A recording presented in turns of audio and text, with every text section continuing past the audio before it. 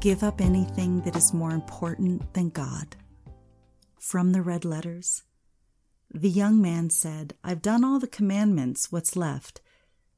"If you want to give it all you've got," Jesus replied, "go sell your possessions, give everything to the poor. All your wealth will then be in heaven.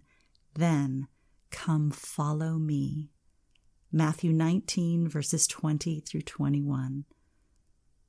The Old Testament commandments still hold strong. Don't commit adultery, don't murder, don't steal, don't lie, don't defraud, honor your father and mother, and love your neighbor. But in addition to obeying these, Jesus commands us to take it to the next level. Taking it to the next level means you have to address your heart condition toward God. This is where the true follower of Christ is separated. Being a Christian has many benefits, but you must also be willing to carry your cross. You must be willing to put to death what you take pride in and be ready to walk away from every tie to the world, and that includes your possessions, your desires, your plans, and your purposes. Idols come in many different ways. They are anything that you love in the deepest place in your heart, and because of that love, you serve them. If they were removed, would you, the real you, be left? If you were asked to give it up, could you do it? Jesus does not share the throne within your heart with anyone or anything. He said, "You cannot serve two masters. Either you will hate the one and love the other, or you will be devoted to one and despise the other." Matthew 6:24.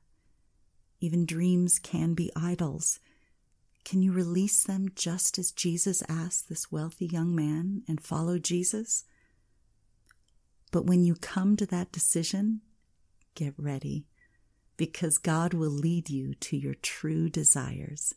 He's a good God. Surrender your heart to Him. He will care for it. Ephesians 3:20, never doubt God's mighty power to work in you and accomplish all this. He will achieve infinitely more than your greatest request, your most unbelievable dream, and exceed your wildest imagination. He will outdo them all, for His miraculous power constantly energizes you. Let's pray.